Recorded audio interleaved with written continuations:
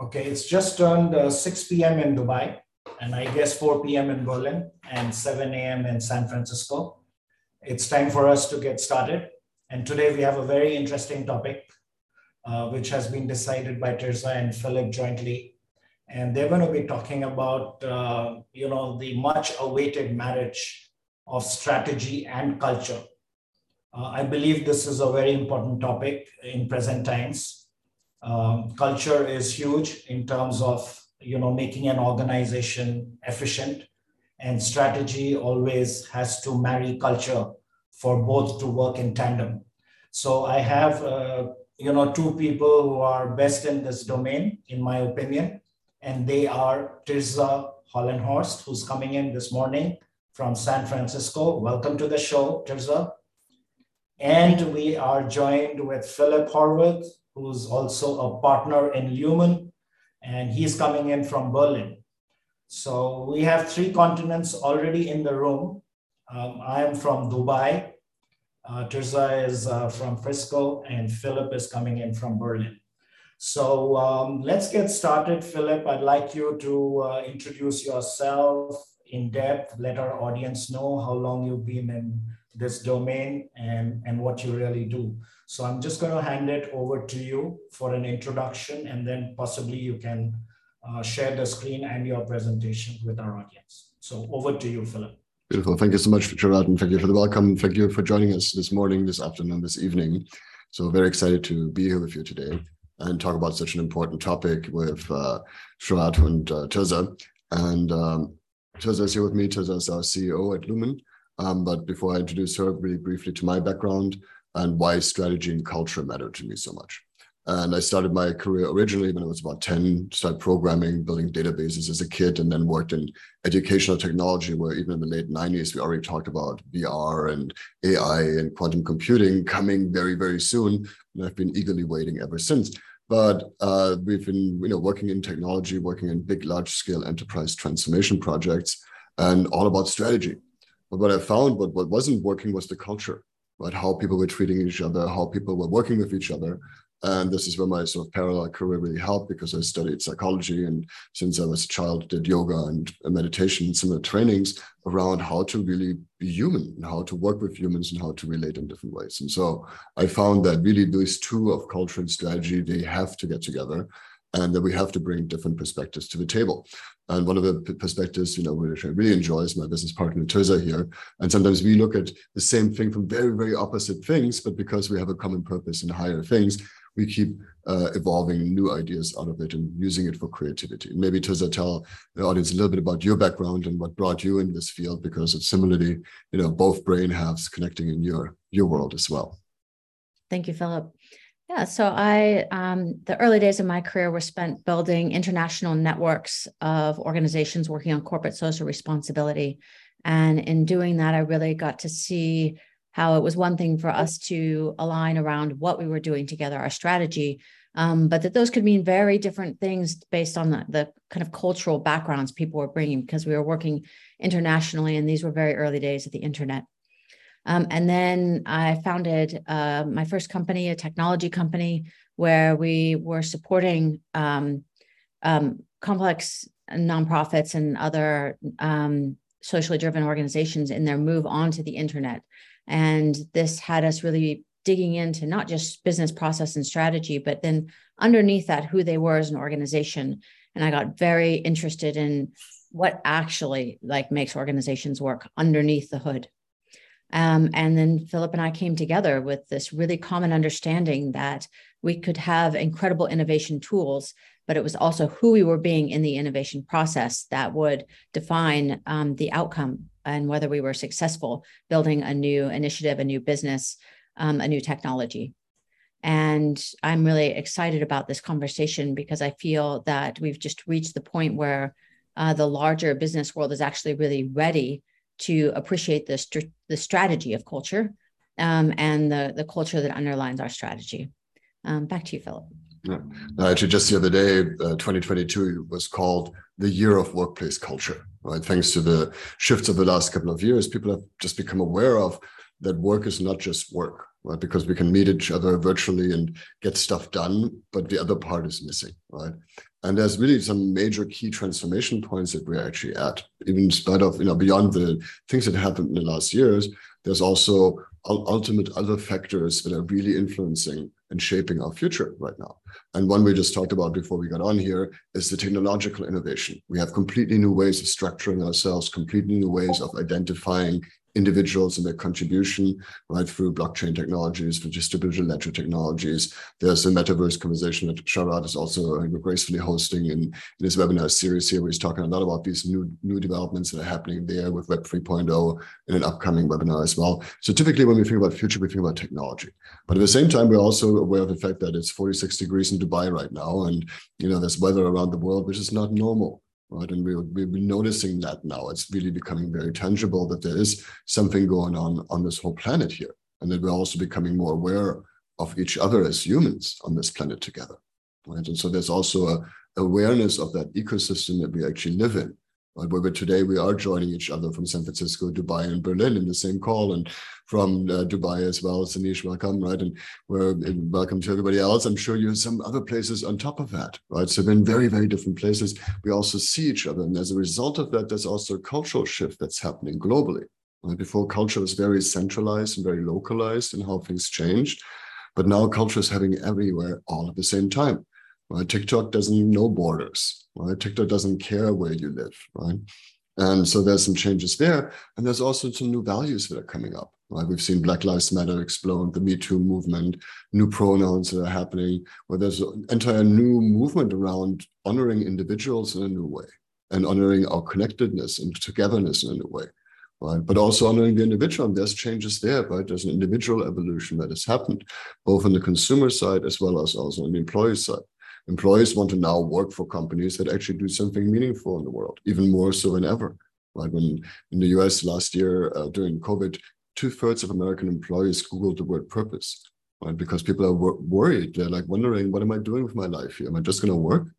Right? So there's a personal evolution that's also happening, right? And also an evolution of the customer who don't want to buy products from companies that they know destroy our future. Right? So there's all these shifts happening, and we get to think about what we want a human future to look like. And for that, we need some shifts here, right, Tessa? Yeah. So we have this really wonderful idea of a high-performing team that was brought to us by the kind of leadership work of the 90s and the noughts. But in our work with organizations like AMD and Facebook and Siemens, we're really beginning to see this move and this need toward also having an understanding that teams need to be future ready, that high performing and what we think of high performing and the literature behind high performing encompasses some great things, and we'll go through them, but it doesn't also speak to what teams are facing now.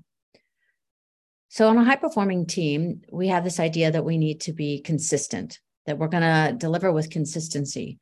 But in a rapidly changing world, we also need to be agile. We need to be ready to respond to what's happening. On a high-performing team, we wanted really low error rates, and we had this idea of Six Sigma and this constant continuous improvement. But now we're also facing a need to have high velocity, where there's a trade-off with errors. We need to, in a high-performing team, we wanted to have this idea of being really well-tuned, that we were going to be able to function really well together. And that's great, but now we need to be very highly attuned because there's rapid changes in the system around us. And so what we were well tuned for in the past may not be what's happening in the current moment, because things can change literally on a day-to-day basis. We also thought that we needed to be kind of homogenous. We were all trying to do things the same way. But on a future-ready team, we also need to be, we need to be heterogeneous, that we're coming with different perspectives and a variety of talents. On the high-performing model, we were looking for low friction. We had really refined job descriptions and very clean handoffs. But now we're looking for creative conflict. We're looking for people to bring their genius and their ideas to the table for us to really begin to bring it together and hash it out. Those low-touch handoffs of the past, where we knew we could just tick things forward and they moved through the ERP, now are really becoming high-touch handoffs where I have to like make sure you understand the context of where this is coming from and who this is going to. We also had a hierarchy of people that worked really well in the high-performing team era, but we're moving toward also having a hierarchy of purpose where individuals need to be able to respond to the conditions around them without going all the way up and then back down the chain. And we in the past could be very product centric. We were all focused on a very clear product that we were improving and putting out there. But as products need to evolve so quickly now, we need to be very customer centric and ensure that we're continuously serving our customer and being willing to evolve our product really rapidly to continue to meet our customers' needs. And finally, as we built this idea of the high-performing team, we were basing that on these large, complex ERPs. And those were like an amazing for that era. But now we're in this Web3 era where things are increasingly virtualizing, and we're really pulling together a whole variety of tools to meet our continuously evolving needs.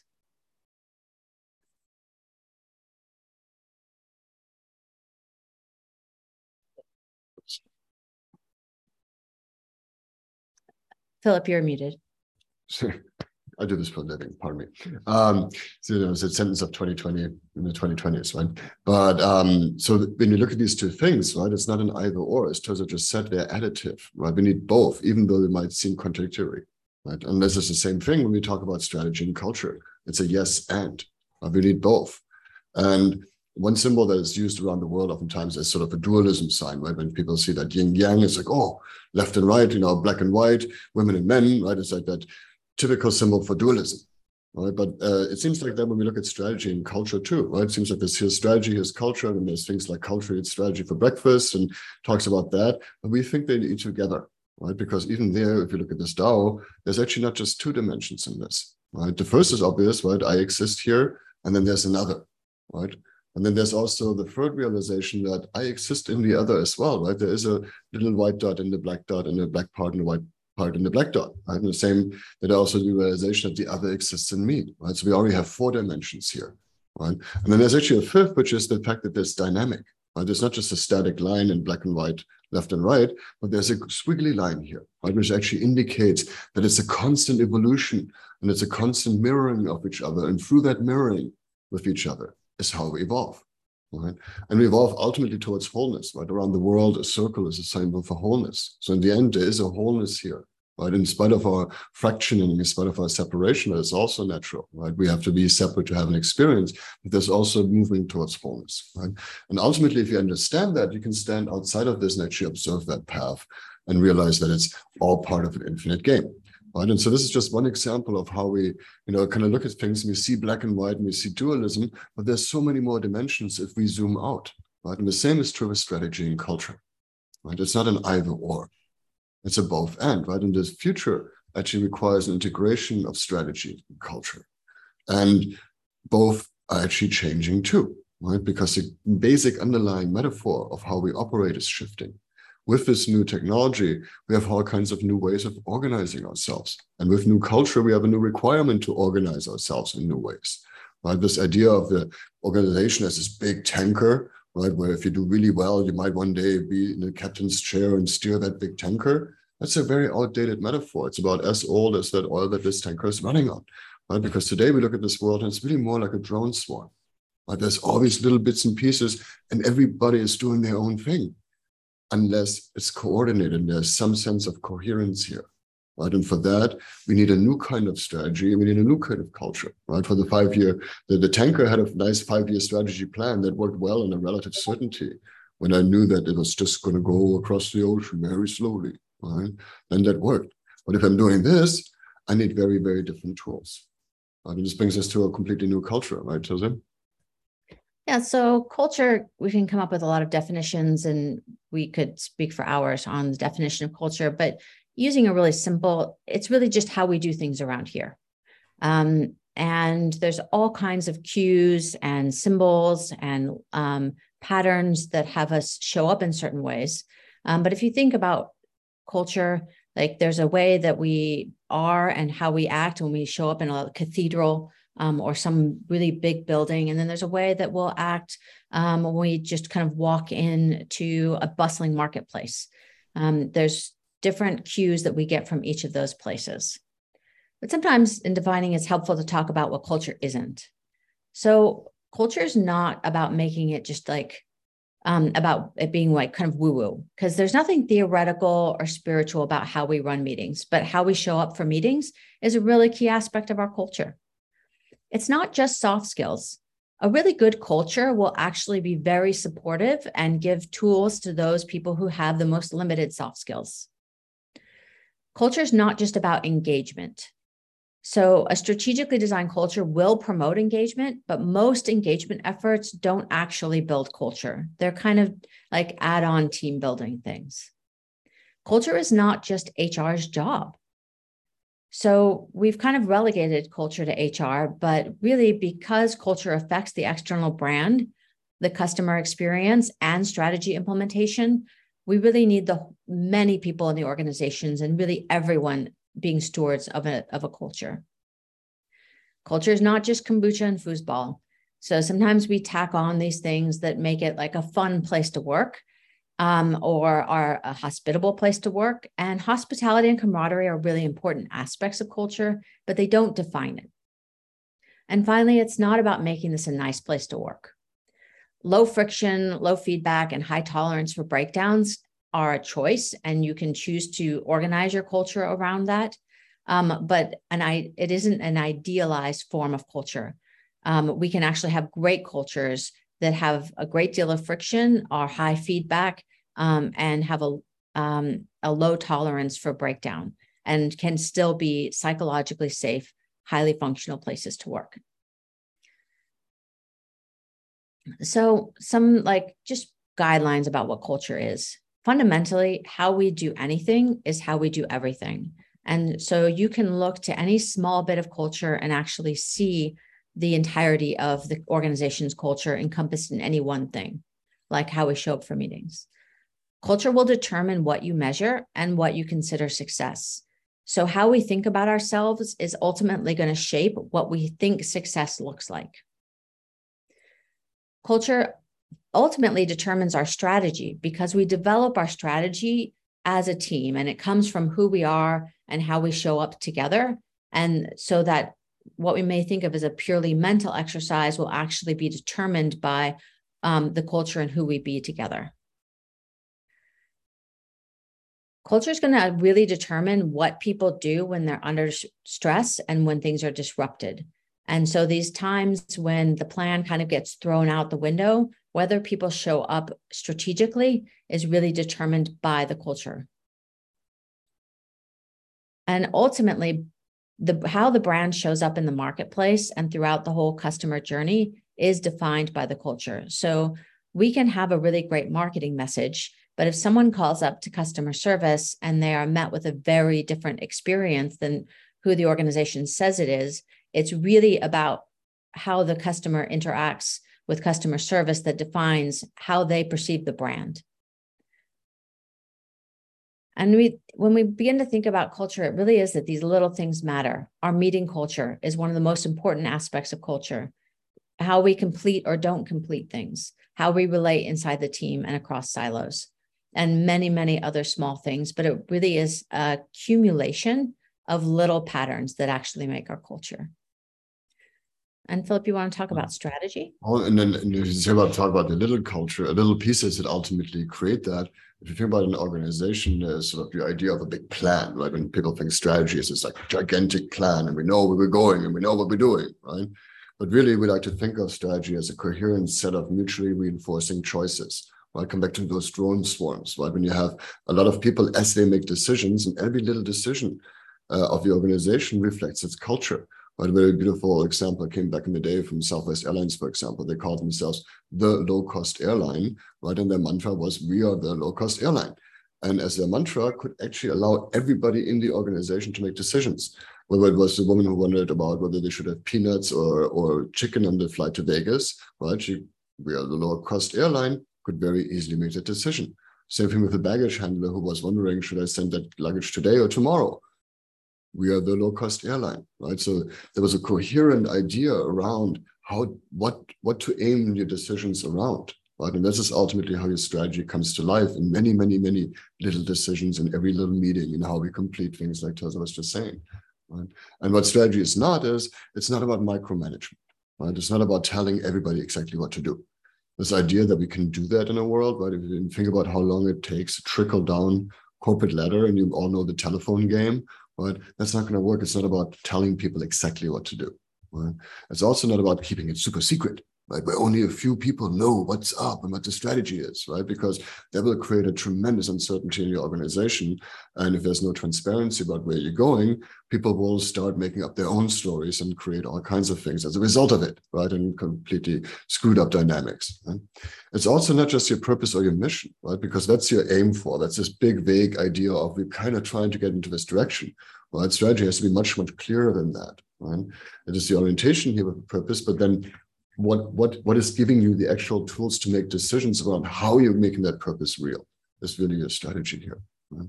And it's also not just about goals and KPIs, right? When people think about strategy, they often think just about metrics, right? And numeric metrics and financial metrics on top of that. Since the craze in the 90s, where it was cool to buy companies up and chop them up and make money out of, essentially letting everybody go and selling the assets. Since then, it's been this, fascination on optimizing your P&L and optimizing your balance sheet and optimizing. But actually, studies have shown that if you purely focus on KPIs and financial KPIs in particular, the quality of your product or service erodes. And eventually you lose customers in your business altogether. So it's also not very helpful to confuse strategy with just focusing on some metrics. And it's also not the plan, right? Because the plan, again, has some very distinct steps of how you're going there. Right? It's already like a sort of micro pieces, or in pieces you can plan for something. But then, as Teresa said, you also have to continuously attune to what's actually happening in the moment. Right? And that is also part of your strategy. So your strategy could be to dump your plan and create a new one. You know what I mean? So there's also that aspect of it. And it's also not just a vision. Right? There's a beautiful saying that a vision without a plan is just a dream, and a plan without a vision is drudgery. Right? And so it's neither one of those two things, right? It's actually the thing that works around it. It's setting the container for where these things happen. And there's a beautiful quote by Kostas Markides, who actually brings it right back down to this very, very clear thing about what's a business about. When he says strategy is about making choices: who, what, and how, right? Who's the customer you're focusing on? Who are you serving? What are you going to sell? And how are you going to deliver that value proposition? Pretty straightforward, right? But that's what business ultimately is, unless we make it complicated. And there's a lot of culture in strategy, right, Teresa? Yeah. So we really look at how culture begins to affect how our strategy is actually implemented. So who we serve. Once we've decided who we're going to serve, and we've got our demographic or our psychographic, or however we're really determining our market, we need to understand what they're looking for from us. In an increasingly Web3 world, who the brand is really how it shows up in a community. And that can't be all things, or really it's no thing. So are people looking for us to show up with like security and predictability, as we would want from some of our institutions? Or are they looking for friendliness and adaptability? Those are cultural aspects, but ultimately they come from our strategy of who we are serving and how we want to meet them. And then how we actually show up in the marketplace in terms of our products. Are they looking for us to be like innovative and agile, or reliable with lasting value? These, again, they're strategic choices, but then they trickle down into the culture and the entire aspect of the customer experience. Because I don't want to be buying something for lasting value, but then experience customer service as being totally unavailable. Whereas if I'm looking for something that's on the cutting edge, I'm probably expecting that there might be a few glitches along the way. And so appreciating that this strategy then plays out into our entire product development, how quickly we want our cycles to be, what our tolerance for error is, and then ultimately what the customer journey looks like. And that's super transparent in today's day and age, right? Because we live in a world where we have, employees, and customers participating in social media, sharing the experience of your company. And so there's this whole transparency, and especially in today's day and age where we see each other sometimes in our living rooms, we see each other with our kids and dogs and cats, right? We see each other across the planet, right? Where there's a huge new transparency that we can't hide from, right? And we care about supply chains now and what's happening there. And some of these new distributed ledger technologies, et cetera, can help us get to a place where we have more transparent supply chains. And as things are becoming more transparent, we're also realizing that we are diverse as a human race around the planet. And it's actually awesome. We need diversity right now. Right? We need, as Teresa said earlier, we need multiple perspectives on the situation, because especially when you have a lot of uncertainty, right? No strategy is the right one. Right? We need to actually go find out how this is going to work together. Right? And there's a beautiful African saying that if you want to go fast, go by yourself. If you want to go far, go together. Right? And so we need to find ways to create the psychological safety, et cetera, in our culture to make it possible for diversity to actually flourish. And within that, we have to ask ourselves about our values. Right? If you have an AI today and we just put it on the data set that we have, then, for example, if I would look for a new board member of a company in Germany, I would be pretty sure that the AI would say the guy should be called Thomas. Right? Or if in America, ask somebody in Arizona, if I ask an AI based on the arrest records of the Arizona police who should be incarcerated, it would probably be a person of color. Right? So AI is as biased as we have been. Right? So we need to actually make sure that we actually adjust our algorithms and put some additional variables in there that determine where we go in the right direction. Right? And in those pieces are strategic decisions. Right? Coming back to what is our strategy around what we are solving for. Right?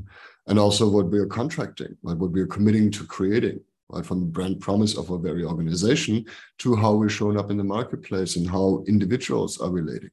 And especially in a world where a lot of this is going to be automated with DAOs or similar mechanisms there where we use smart contracts, right? Those contracts are just as smart as the person who's signing them, right? It's like too long didn't read. How often have we clicked on terms and conditions that we don't read? Right? But we have to be aware of what's happening there now, because everything has much, much faster consequence today. Right? A decision today can make immediate impact tomorrow. Right? We've seen it again and again with large companies that overnight suddenly, a former cash cow turned into a liability overnight, right? Because of some new legislation or because of a climate situation or because of political situations. Right? All kinds of things can happen very, very quickly. And because we are tied into a bigger ecosystem, right? We are connected and more aware to the world around us. And we all know now that we leave footprints in the sand. Right? We can't deny that. And within that, people are asking themselves, what are we doing here? Right? More and more we've heard about the Great Resignation. As I said, I mentioned earlier, how many people have Google purpose, but 44% of employees are currently looking for a new job. Right? Because they're looking at the potential of, when COVID hit, they looked at the potential of dying, maybe for the first time in their life. And they thought, wow, what am I doing here? Do I really just want to go to a job 9 to 5 every day that I don't even care about? Right? So there's a shift in that culture as well. And that has to be now, demands us to make sure that we approach culture strategically. So if we don't design our culture strategically, let's talk a bit about what happens, because really most organizations, we kind of have a default culture. And in organizations, that often reflects the strengths and weaknesses of the founders, or kind of replicates the behaviors of the most enrolling, not necessarily the best behaved, just the most enrolling. And so we know how even organizations like Apple reflected the priorities and the strengths and weaknesses of Steve Jobs, even after he had passed away. His values and his ways of being still permeated the culture. So cultures that are not strategically designed will also kind of hold on to and repeat mistakes. They become embedded. And so we not only don't learn from our mistakes, but actually the behaviors kind of get self-reinforced within the organization, where we start, people get punished for mistakes. And so there's more covering up of errors. And then that leads to more mistakes. It's insidious. We also will begin to deliver against the measurements of individual managers while failing to appreciate how those outcomes ladder up. So think about a customer service center, which is trying to process the maximum number of people in the shortest amount of time, but is actually failing to appreciate how that is actually delivering on customer satisfaction across the board. And we will also have cultures and organizations that become just very reactive to new signals rather than proactively designing things. And so many of us have probably had the experience of working with people who start to chase the next shiny thing without really being clear of how that fits into what we're already doing. And people end up feeling very jerked around. And these are just some of the things that begin to happen when we don't proactively design our culture and we rely on just kind of letting it emerge. Because culture comes from agriculture, right? It's like a garden. And a garden, if you don't tend to it, will grow weeds. Right. And so how do you actually set yourself up to create your culture strategically? How do you plant your garden consciously and attend to it consciously? We call that strategic culture design. And this is one of the frameworks we use for how to approach this ephemeral thing, right? Because culture in the end happens in the interference pattern of how people show up. Right? This is why 70 to 80% of cultural transformation initiatives fail, right? Because people come in and they plaster the walls with, hey, we are people company, right? Posters, and then they expect that that's going to happen the next day, which is not obviously necessarily going to happen. And the contrary, as Tirza said, once you get into those dynamics, oftentimes they're self-enforcing and you even reach the opposite of what you're trying to reach. Right. So when we think about culture design, what we do is we really at the beginning to think about the bigger picture archetypes, right? The customers, what is an employee like? What are these different, who are the heroes and villains in our story, right? Kind of really looking at that very high level, right? And from there, understanding what are the core principles that are driving us. Like what Tirza was saying earlier, right? These actually what we choose to measure as success, right? The cultural piece actually decides what KPIs we're going to look at. Right. So what principle, what values and beliefs are we following as a company? And how are we wrapping them in stories? Tirza mentioned Steve Jobs, or another gentleman who was just mentioned the other day, Jack Welch, right, who in some ways single-handedly created corporate America, this idea of corporate America in so many ways because of his persona. And when I worked with GE a lot, there was all these stories about Jack. Right, when it came to how do we solve this? Well, there's a story by Jack where he had a similar problem, right? And there was this constant decision-making support through stories. Right. And even if you look at our elders, even in native traditions, when people have decisions to make, they pull on stories. Right. So the stories we tell throughout our organization are key.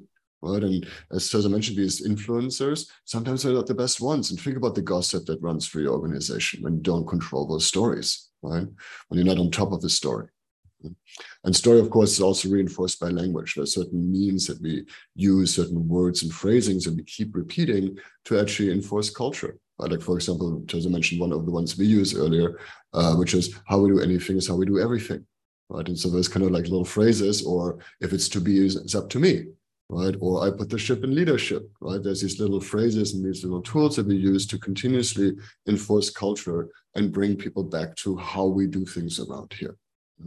And even more compact, you can put that in symbols. Right? If you hear about the past, symbols were things like your big car or the corner office, right? Or the very nicely embossed business cards, or these kind of things are like the clothing, right? And now look at us, the clothing has already changed in this whole COVID world, right? So some status symbols are changing, and we don't care about some of those material things anymore.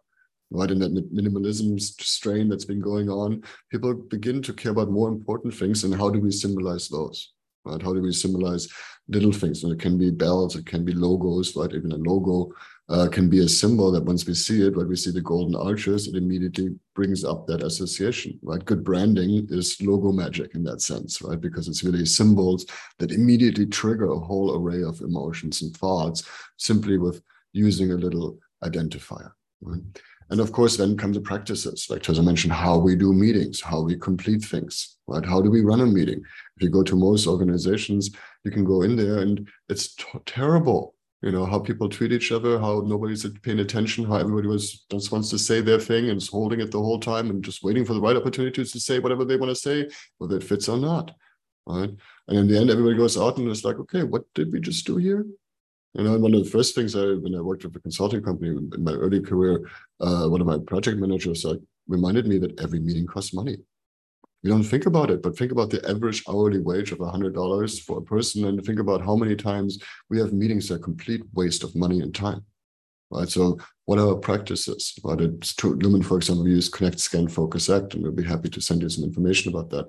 It's a very simple tool that you can use to make sure that you structure your meetings in a way where you connect as people, and at the end, you walk out with actual action steps and clear decision-making tools, coming back to strategies about how you make decisions. Right? And then finally, of course, your identity, right? Really the core of what you stand for in the world and what you want to create here. Right? Because the future does require continuous attunement. Right? We are in a time of VUCA, right? We are in a time when things change all the time. And this is where we get to give up that there's, this idea of a core business or innovation. That's another one of those dualisms, right? Core business or innovation, but that's not a mutually exclusive thing. On the contrary, actually, if you look at ideas, they evolve over time. Right? This is a framework we use where it's all about looking at any business model or any business process even as going through these stages from ideation, from, oh, there's a new thing here, there's a signal here, let's explore that. Ooh, there's really something here, right? 90% don't make it past potential, but if something makes it past potential, then you begin to expand it, you incubate it, ultimately accelerate it, build a whole process around it. And then it's a proven process, you go into an efficiency strategy and mindset and culture. Right? And it's a very different mindset, even an understanding that there's even different cultures required at different stages of this process, or different mindsets in the very least. And so really we get to manage a whole portfolio of business processes and business models continuously that eventually also become obsolete and die. And so it's not about either or, about core business or innovation. It's also about managing a continuum, right? Managing the DAO of culture and strategy in that sense. And this is where we come back to really overcoming that dualistic thinking all around us, right? Because it doesn't help. And anybody who studied logic understands that yet right and wrong or true and false only exist in a limited system. And if we expand our view, if you go wider, we can always see more, right, Tessa? Exactly.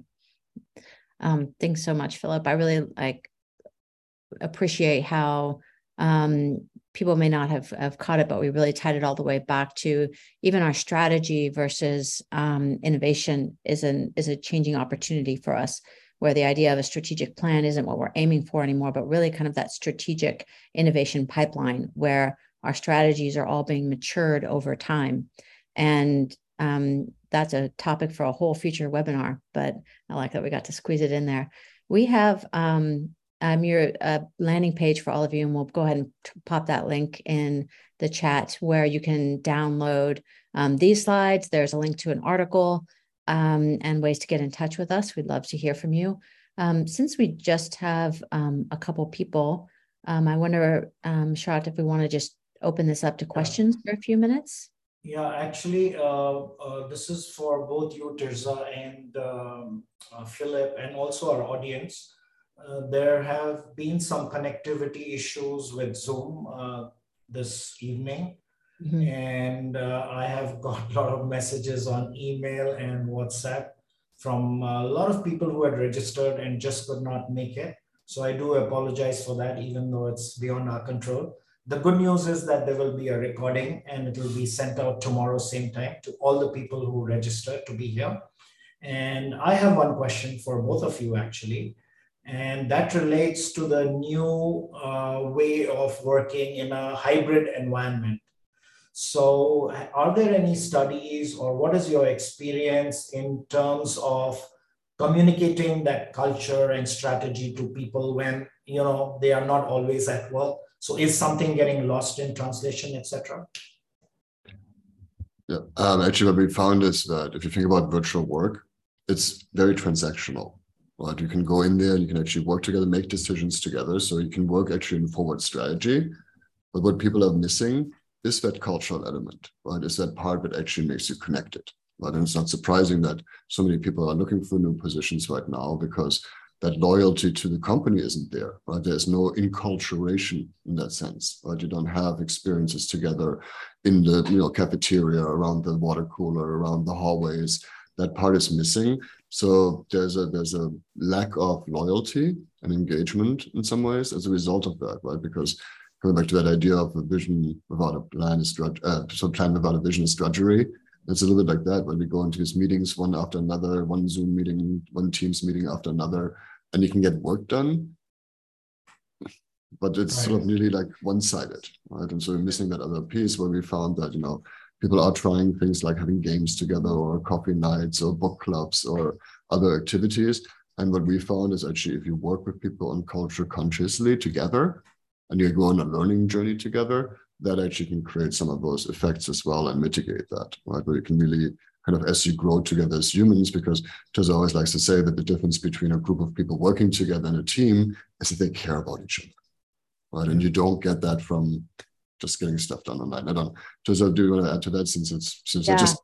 No, that was great. That was a lot of what I'd want to say. What I would add to that is because we get very good at like working together and moving things forward, but we don't have the kind of depth of relationship. We can think about our willingness to challenge or to create together as being kind of the depth of our psychological safety, or kind of the strength of the connective tissue between us. And when we only exist on Zoom together, and we don't consciously build relationship and culture, the connection between us is very thin and feels very brittle, which means that we will, just by kind of definition, hold back our creativity. We'll hold back our willingness to challenge. We'll hold back our willingness to contribute our greatest genius. And so what begins to suffer is innovation. It's one thing for us to deliver on existing strategy, and we can collaborate and do good work together, even with a very minimum investment, because we're professionals and we've all gotten very good at this, showing up on Zoom. But when it comes to actually creating something new together, that becomes a lot harder, and sometimes just isn't there. Right. And it requires different skills, because it's absolutely doable. And I mean, virtual collaboration has been around long before COVID, right? I mean, for the last 20 years, I know I've worked online, and even Tessa lives in San Francisco, and I work in Berlin a lot. So even for there, we're working collaboratively all the time, but it requires different skills. And it requires a different level or base level of setting up connection between people to allow that. Right. One more quick question, because in the Middle East, I'm in touch with a lot of C-suite people. And sometimes they ask me if you are doing a remote workshop on, let's say, the same topic for an organization based in the region, what's the sweet spot in terms of the number of people that can be in a room that can meaningfully engage with you, let's say in a 2-hour session? That really depends, because I mean, if you look at a typical classroom size in a school, it's actually about 18, 19. Right, because it's just enough people that you can hide, and just enough people that you won't be forgotten, right? So there's about that size. And when we work with teams, we usually try and keep it a little smaller even, right? Where it's the 8 to even 12 is already a lot, right? Because we go deep with people. That said, you can actually create larger events with hundreds of people, as long as there is a breakdown where people actually get to kind of do the relating piece as well, right? And it's also not done with one webinar where you go and say, hey, we're going to just do this one webinar and everybody's going to learn about culture and then we're going to be okay. It's a little bit like putting the Real People Company thing on the wall, right? It requires practice, right? It requires training, just like, we learn as children through modeling and through continuous application, right? This is the same thing when it comes to these cultural things. You want modeling and you want continuous application. And so it is also a path where you can take people on over time, but you can do it with hundreds of people in the room, as long as you have those breakout opportunities for people to kind of really deeply gel and connect. Right? What do you think, Tessa? Yeah, we think about those of having kind of cultural catalysts, or you can call them whatever you want to in your organization, but people with that capacity to hold a breakout room. And so they may not have all the skills of your facilitator, your leader, your trainer, but that they can actually facilitate a meaningful conversation and connection in the smaller. And so we do need, people need to feel seen in order for these things to work. And so having that ability to break out with qualified leaders really is what defines the maximum size, not as much like anything else. But as Philip said, if it's just one trainer to a classroom, your maximum size is hitting at that 18 person. Right.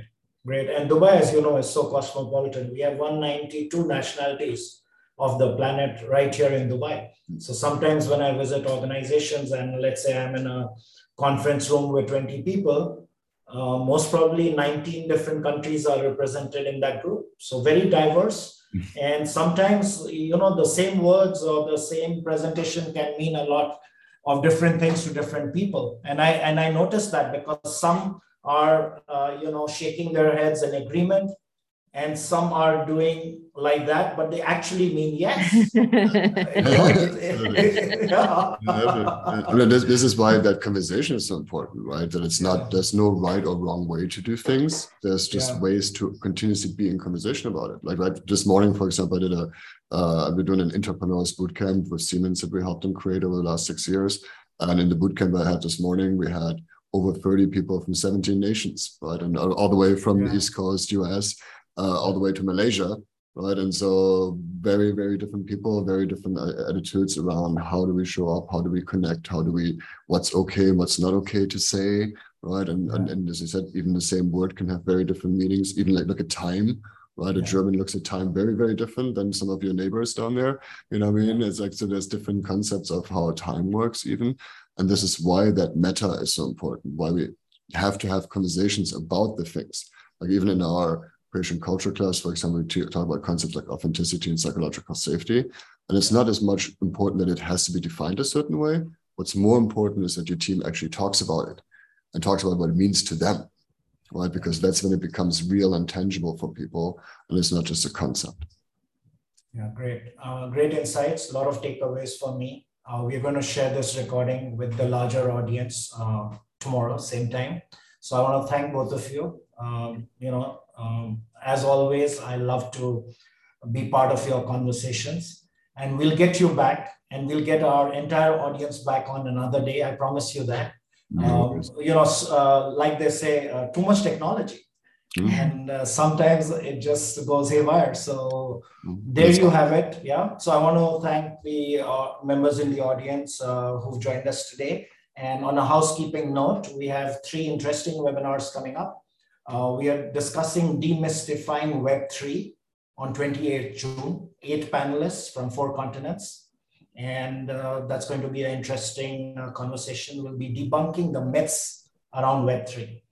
And the next one is another interesting topic, which is about mindfulness in the metaverse. Mindfulness in the metaverse, that's coming up on 6th July. And finally, we have another topic, which is turning on the light for new world leadership. This is part of our Edgewalker series, a leadership series of webinars that we've been running. So I look forward to seeing you hopefully in all 3 of these forthcoming webinars, but suit yourself. Do register, and you'll always receive a recording from us. That's a promise we make at Only Webinars. Finally, thank you to both my panelists. Terza, appreciate your being here. Philip, my friend, thank you for always showing up. And I always learn from both of you. So thank you, and see you on the other side. Bye for now. Bye. Bye. Bye. Bye.